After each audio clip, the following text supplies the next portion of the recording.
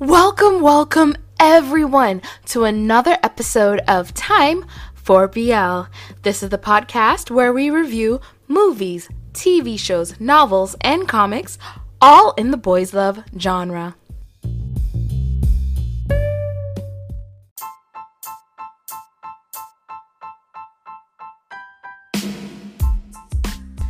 Man, I must love doing expletive episodes. It's like they just keep coming more and more. Because I'm about to talk about something that even the title, I'm like, well, I'm not going to be able to just put that title out there. I'm going to have to find a way to take a picture of the inside or the back of the first book and use that, because I'm going to be talking about Dick Fight Island by Reibun Ike Reibun. So Ike Reibun has actually written like dozens and dozens of BLs. So this is not her first. But basically what happened was I was at the bookstore and I had seen Dick Fight Island before. I did not grab it. But then when I went and I saw the second one and I realized I could get both of them, I turned to Mr. Young and I gave him a smile and he gave me his card and said, "You go pay for that. I don't want anyone thinking I'm interested in that." So I bought Dick Fight Island. And I was like, I have to get this because I have to see what this is about. And basically, allow me to explain. There is a tournament, and the tournament takes place on in the archipelago. There it is, on Pulau Yang Indah, and it is 8 islands that make up Pulau Yang. And they have a tournament to determine their king every 4 years. So the monarchy is democratic? Not really. How the tournament works, the worm contest, each island picks its chosen, and you have to battle. Whoever is the winner gets to become king. Now, this is not a regular battle. It does take years of training. It does take stamina. But it also takes the ability to be the last person to release. I don't think this episode can be sponsored by anything at all. I'm just not going to put any links, affiliate links, nothing. So if you could support this podcast, that would be wonderful. You could support it using the support button that will be located in the description bar and located in the link tree. You can support the podcast because this is just going to be an episode. Anyway, Dick Fight Island. You have no idea how much this cracked me up when I bought it, how much this cracked me up when I read it. And then I read both of them, and I did this in a day, less than a day. I just read them because they're, 1, really easy to read, and 2, really hilarious, but also 3, really get you intrigued in the whole story. They pull you into the whole story, and I found myself having my favorites of who I wanted to see just win the dick fights. I was also loving seeing all the different weaponry, because what it is the weaponry is placed on your manhood. And you fight. Well, not fight. You are supposed to you're supposed to break their armor so you could get them off. Oh, I love these books. They're so entertaining. So the first character we meet is Haruto. I don't want to call him the main character because even though he's the first one we're introduced to, and he does take up a lot of the first book, it actually shifts in the second book where we get to see an equal amount of everyone sort of. So Hardo is the Jewel Clan chosen, and he also got to go to school in the outside world for university. He was a multicultural. He has multicultural experience.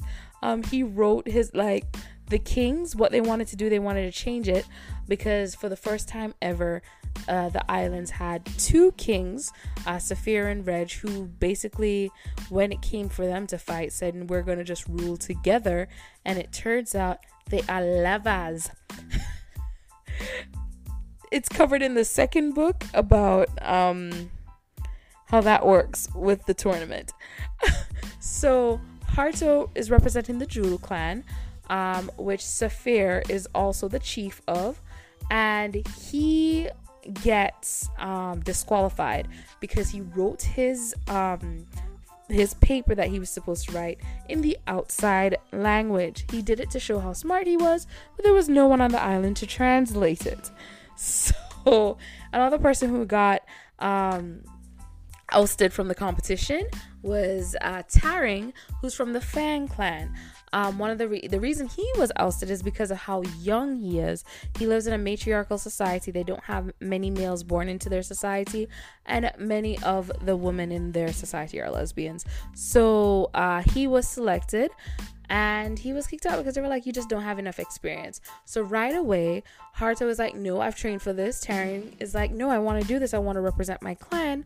So Saphir and Reg say, okay, you guys can do a tournament right now, and whoever wins gets to stay in the competition.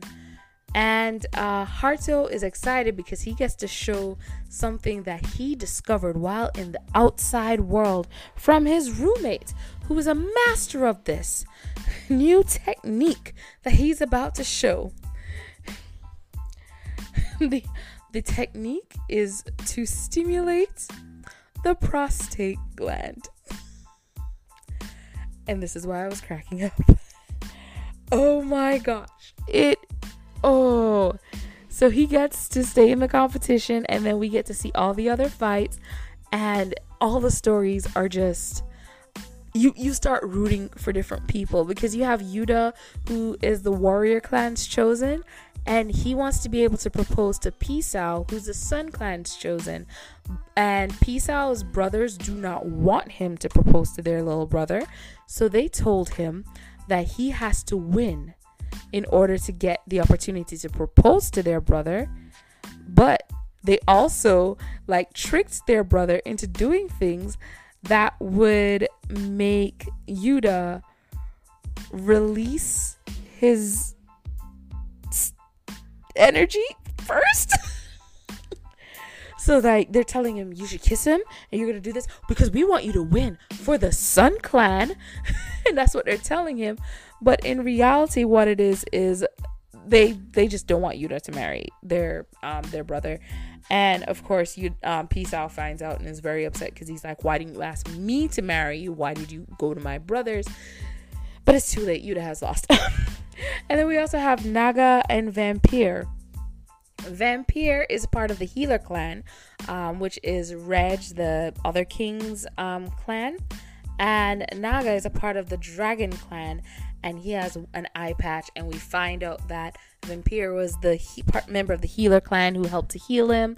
And also, we found out that Naga had rescued a bunch of kids. He's a hero, basically.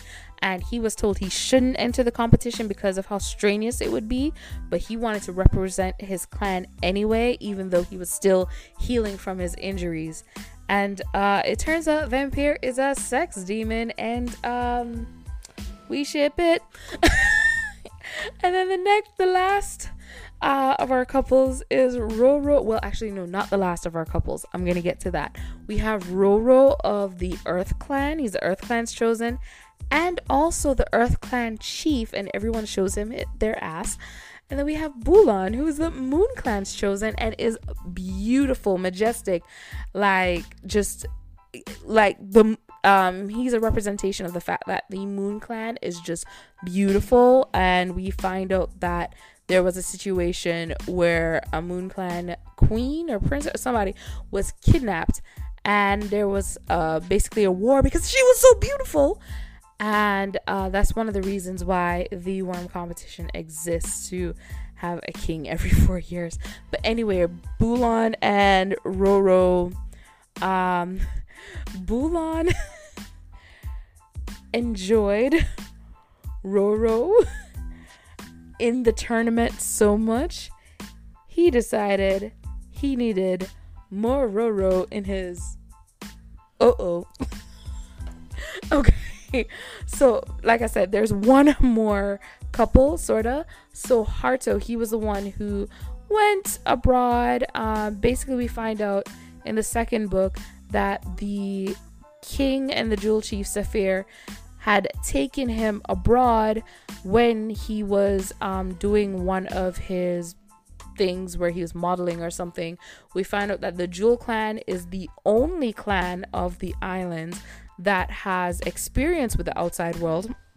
They have school built by international missionaries. Schools built by international missionaries. They have dealings with the outside world because their island is full with jewels, so they have a lot of money. So they're also the richest clan. And Haruto also got to model abroad and all that stuff. And then because of them having this experience with the outside world and the fact that Haruto was to be the clan's chosen, the king paid for him to get an education in the outside world as well, because that is a benefit to them on the island. While doing that, because he wears traditional outfits from what is the name of this island again? Pulaoyang. From Pulaoyang. Their traditional outfits expose the buttocks, because that's what you're supposed to do as a man. You're supposed to want to show your buttocks and how masculine it looks, how firm it is. It is a supple ass.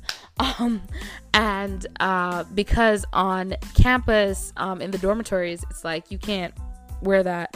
So his professor links him up with someone outside who has a room for rent, and it is Matthew.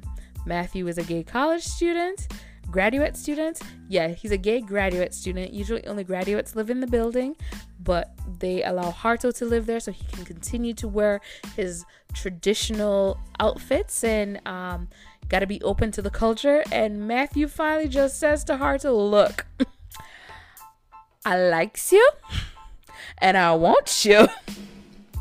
I would like to do this the easy way, because I can't do it the hard way. And he teaches Haruto the new technique that Haruto naively did not know existed.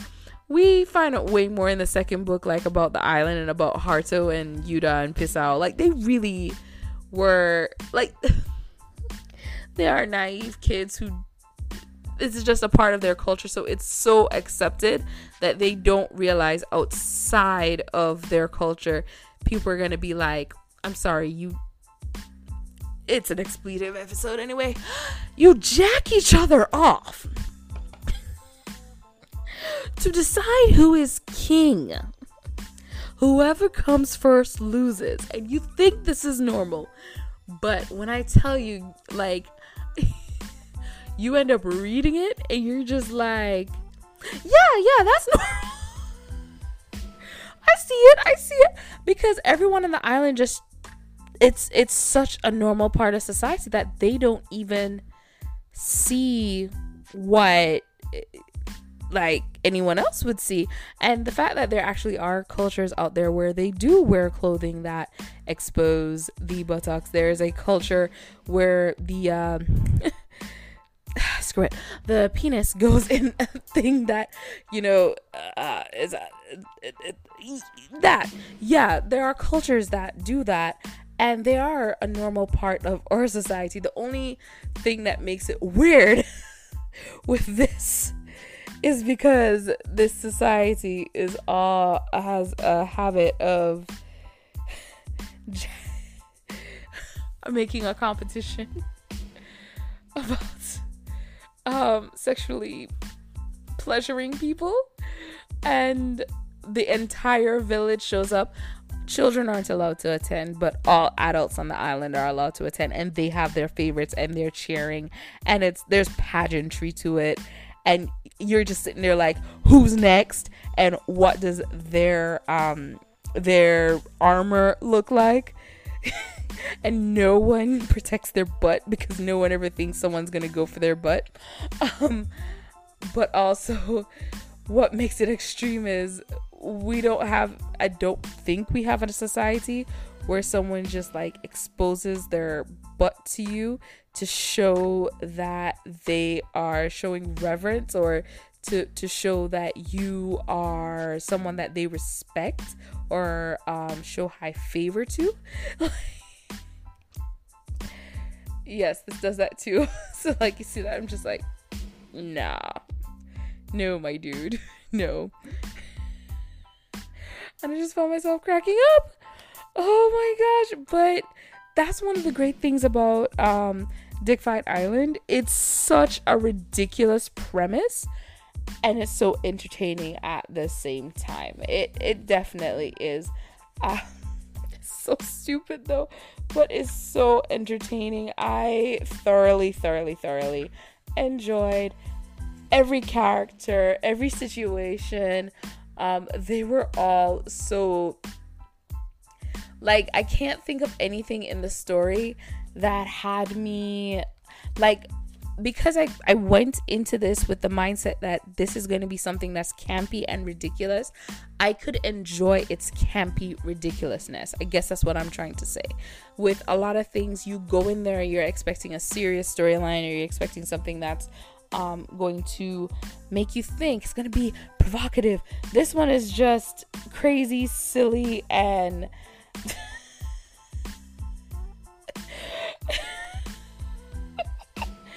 it's ridiculous, honestly.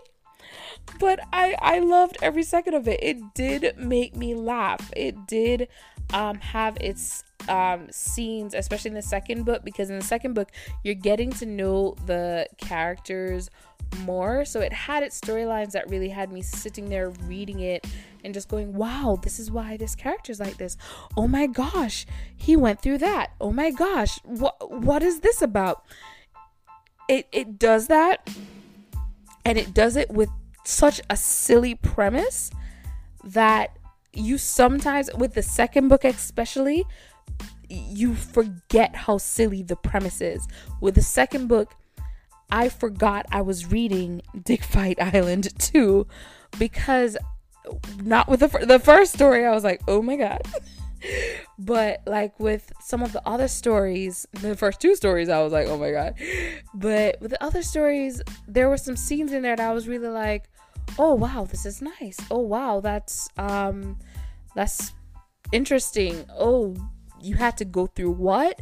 Like, just reading about their lives. And that's why I really like the second one, because the second one focused more on each character and let you get to know each character and what they were going through before and after the tournament. And then with the first book, it's just mainly during the tournament and a couple days after the tournament, and we get to see some of the things the characters go through. From the first book, we get to find out that Haruto definitely has really strong feelings for Matthew, and it's interesting what those strong feelings mean, because Matthew tells him straight up, we cannot fall in love, and we come to learn why he feels like they can't fall in love, especially since he's preparing himself for this tournament. But of course he falls in love anyway. And also I love the kings, Saphir and Reg, and how that whole thing works out in the end, because they were like, it's so sad, we're no longer going to be the kings, and then boom, we found a loophole. But it was so interesting as well, because you could hear like in the audience where everyone is saying, we want them to keep being the kings. It's so sad that they can't be the kings anymore. So no one, of course, complained about the loophole, because no one wanted them to step down to begin with. And we also learn about trading between all the clans, and the fact that there's like certain things when you're trading that you're supposed to do more for ritual's sake and not because you have to do it anymore. Like it's made clear through both books that this society is very ritualistic.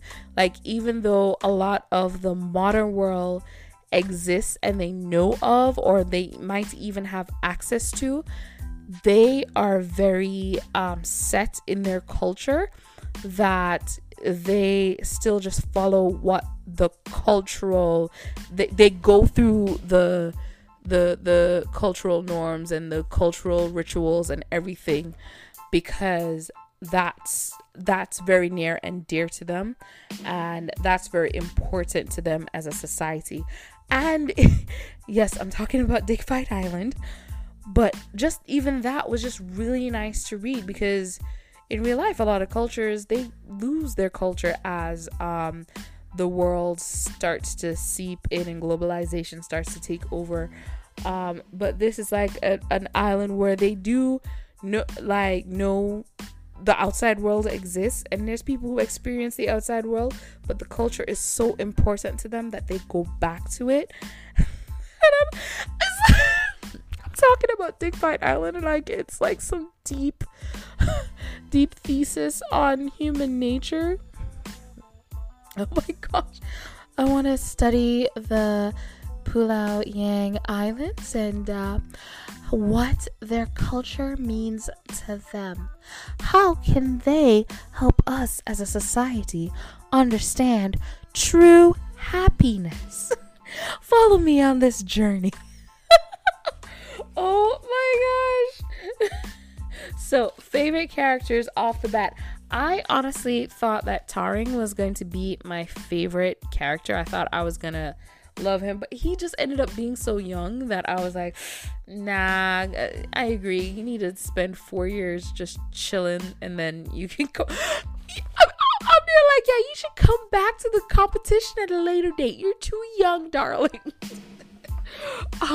My favorite character actually ended up being Naga. Like, I loved the fact that he had a whole storyline that we learned about, and the fact that he, even though he was told, you shouldn't enter because of your injuries, you just saved all those people and blah blah blah, he still said he wanted to represent his clan, and he became my favorite because of that.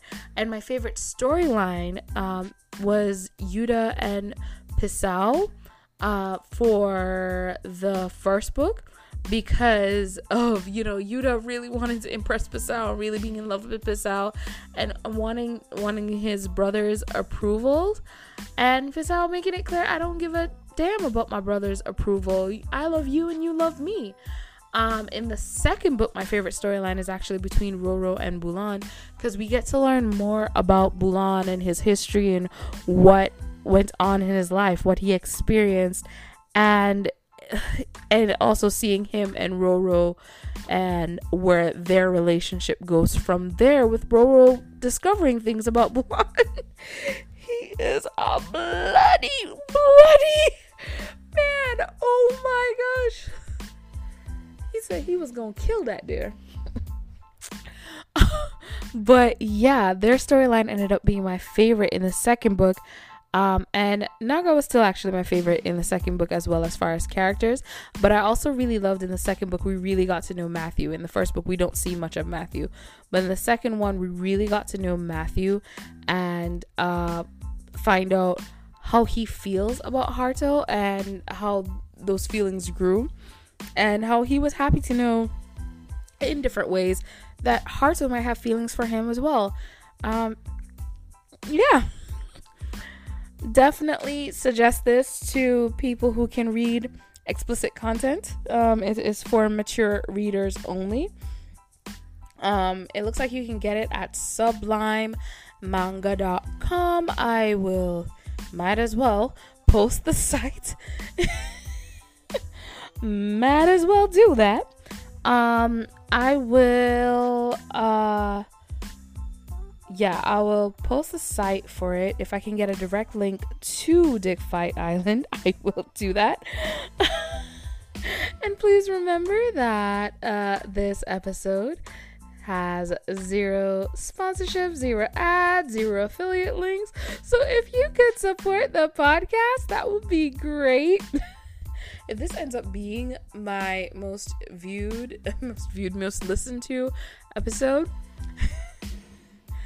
all I gotta say is Game Boys was on top for years. It's still on top. Kin Porsche is creeping up, but Game Boys is still on top. And at some point, this is going to be outdated, but whatever. That's all I gotta say about that. I hope you enjoyed this review of Dick Fight Island.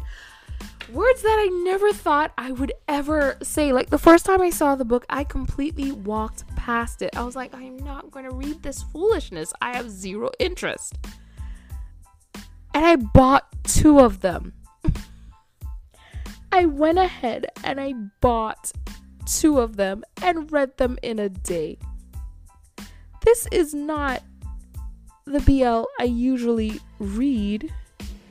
I like slow burns. I like people growing in love. Nope, this one went straight to we had sex and then we fell in love. Where did you meet? Oh, we met in the tournament. I made him came and then gave him a ring. Oh my god. This is JD Young and I am disappointed in myself. Thank you so much for tuning into this episode of Time for BL. I hope you have a wonderful morning, evening, afternoon, and good night. Whatever it is, wherever you are. And if you read this just like me, you're nasty.